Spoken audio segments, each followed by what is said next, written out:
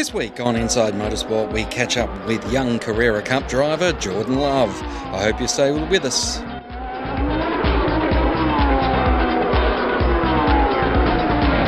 We're joined by Jordan Love, who is enjoying Carrera Cup for his first season after winning the GT3 Cup Challenge last year. It's been an interesting time for you in Porsches, but how did you get your bug? How did you get the motor racing bug? Yeah, well, started pretty much just like everyone else, racing karts since the age of about 10. Sort of started off as a bit of a hobby. You know, my old man's always been interested in motorsport and was a little bit involved in it back in the day, and so yeah, always grew up with the love of cars and, you know, loving cars. So sort of got into it as a bit of a hobby, and then sort of got a bit more serious in the go-kart scene. Started racing interstate and whatnot. Did a fair bit over on the East Coast. Being from Perth, it was obviously quite challenging. So then stepped up to race Formula BMW up in Asia. Obviously, again, being from Perth, it's quite logistically easier racing just up in Asia. So did a fair bit up there for a year. Won the Formula BMW championship up there. Did some Formula Ford stuff, some Formula 1000 stuff just in Perth at Wanneroo. And then I did the Formula 4 championship here in Australia, where I finished third outright. That sort of gave me a bit of a scene to some of the V8 tracks, and obviously racing as a support category with the V8 supercars, which was pretty cool. And then made the step last year to GT3 Cup Challenge, which was a good year. Obviously, it's fairly different, the Porsche, the GT sort of style of stuff, compared to the Formula stuff. But really enjoyed it, and was a good year. Ended up with the championship, which was good. And then obviously stepped up into Carrera Cup this year.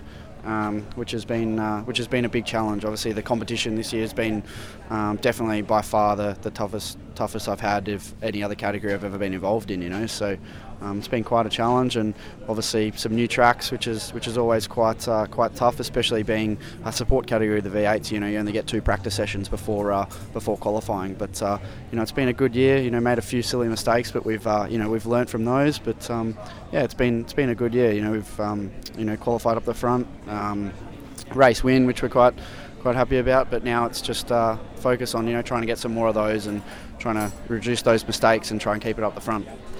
Coming from Western Australia, there's so many drivers now that are being developed over there. What was the competition, particularly in karting, like when you first started out?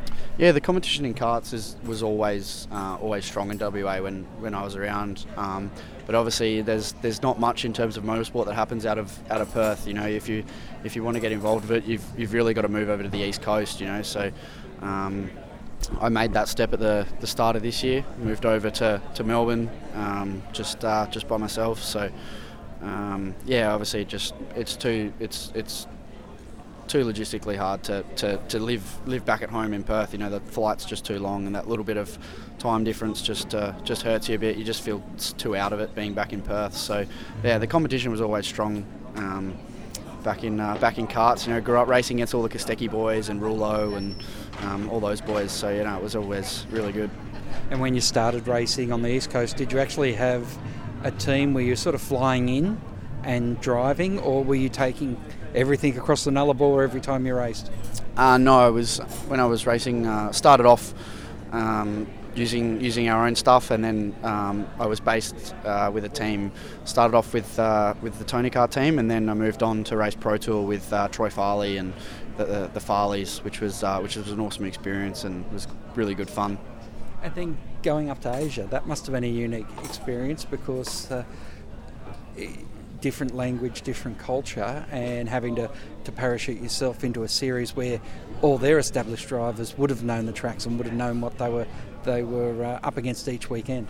Yeah, it was quite different, and obviously, as you said, the language barrier was tricky at some points, but overall it was pretty good up there. Had a great time, and sort of got acclimatised to the heat, which was pretty tough to start with. But it was awesome. Met some cool people, and there was actually quite a few Aussies up there, which I didn't expect going up there for the first time. But there's quite a few Aussies up there doing their thing, and it was really good fun. How did you find that first transition from karts to wings and slicks? It wasn't probably wasn't as hard as I probably initially thought. Obviously it's so much different and is completely different. But obviously from racing karts, everyone has that that little bit of natural car control sort of instinct. But I remember my first drive in a car was Formula Ford at Wanneroo. I'd never driven a manual car, so we hired a Suzuki Swift hire car, and we're practicing how to drive a manual an hour and a half before we're up at the track out at our Wanneroo in Perth. But no, it was cool. With the Formula BMWs, gear stick on the left or the right? Gear stick was on the right, yeah. So also something different, but it was even the Porsche last year was a sequential box, so being left-hand drive, the gear stick was on the right in that as well. So making the progression to Porsche and getting into the Porsche pyramid, as they like to call it, how's that experience been? Because you'd been racing open wheelers up until then. Yeah, it's been really good, and Porsche runs such a good program with all their categories, no matter where you are in the world, and managed to get some help from Porsche last year, being the Porsche Junior in Cup Challenge, and then again this year being a part of the Michelin Junior program, as well as 3 other guys. So to be a part of that is awesome, and obviously a big help financially to make it all possible at the beginning of the season. When you first started racing karts, what was your dream? The dream, I think, was I've always wanted to race in Europe. I think obviously when I was younger and a first little tacker in karts, everyone's dreams of it to race Formula One, but everyone that's involved in motorsport is well aware of just how difficult that is, and everything that comes with it. So obviously got a bit older, get more mature, and sort of laid out a few goals, and obviously the goal was to become a professional racing car driver, someone that can make a career out of it, and always still have the dream of racing in Europe. So that's obviously the main dream at the moment. Obviously, as part of the Michelin Challenge and the Michelin program, that is a big opportunity that opens up if you can do well. Yeah, exactly. Someone like Matt Campbell's, he's proved that.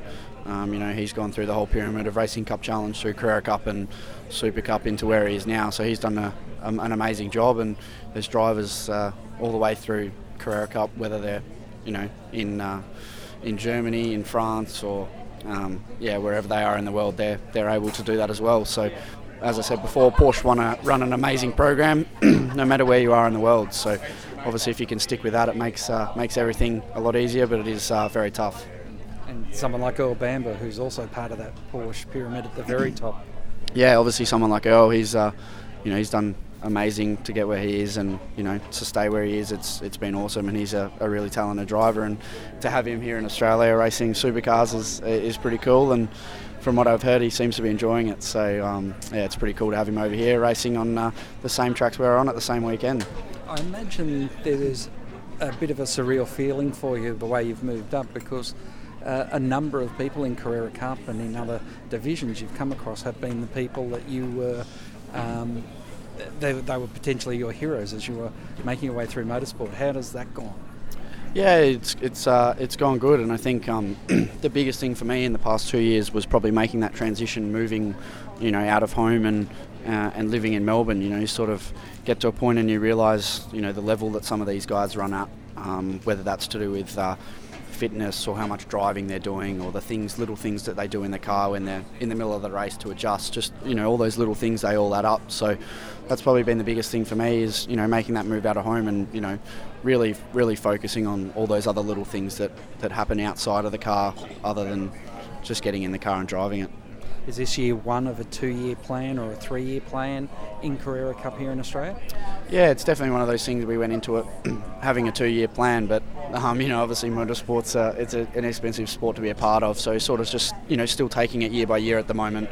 Haven't really discussed anything to do with next year as of yet. That'll probably happen after Gold Coast in a few weeks' time. So really looking forward to what's to come, and hopefully there is some cool things to come. But no, nothing's really spoken about that yet.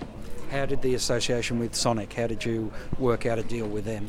Yeah, so obviously when we're looking at running Cup Challenge, obviously it's a big choice to make which team you go with. There's so many, and obviously just deciding the right team to go with is such an important part of it, because You got to click with someone. You got to, someone that suits you. And a few people from Perth, Brett Lupton and Peter Major, who's actually racing at the moment. There's people that I've been quite close with in terms of making that transition from karts to cars, and they both knew Mick Ritter very well, and said to me that I think you would click really well with Mick and the team. So yeah, got in contact with Mick and been loving it ever since. Just got such a good bond there and love all the guys, and yeah, it's an awesome experience and really get along well with all of them.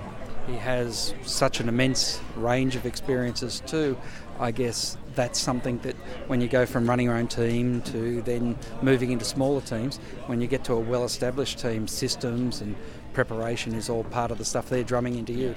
Oh yeah, it's amazing, and I think credit to Mick, the operation that he's been running for the past 20 odd years is awesome, and I think it's credit to him, especially this year. We're running 5 Cup cars plus I think 5 or 6 Formula Fords and 3 Cup Challenge cars. So it's a huge task, but I think if anyone's capable of doing it, as Mick's proven, he's just won the Cup Challenge Championship and leading the Formula Ford Championship at the moment as well. So if credit where credit's due, Mick's perfectly capable of running an operation of a car base that size.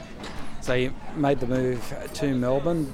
Have you completed all your studies now, and are you working full time? What is that part of your life like? Yeah, so I finished school 2 years ago. Obviously, I always wanted to finish school. Didn't really see the point in leaving school early. I always had my sights set on I definitely wanted to finish school.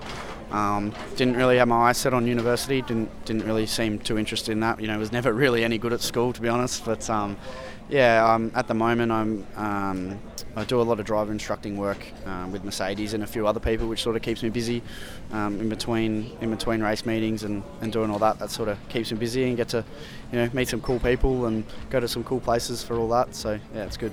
Well, Jordan, it's been a pleasure to catch up with you, and we wish all the best for the rest of the year. Awesome. Thank you very much. Cheers. Next week on Inside Motorsport, we speak to another young driver, this time from the Dunlop Super 2 category, Thomas Randall. Until then, keep smiling, and bye for now. Inside Motorsport is produced by Thunder Media for the Community Radio Network.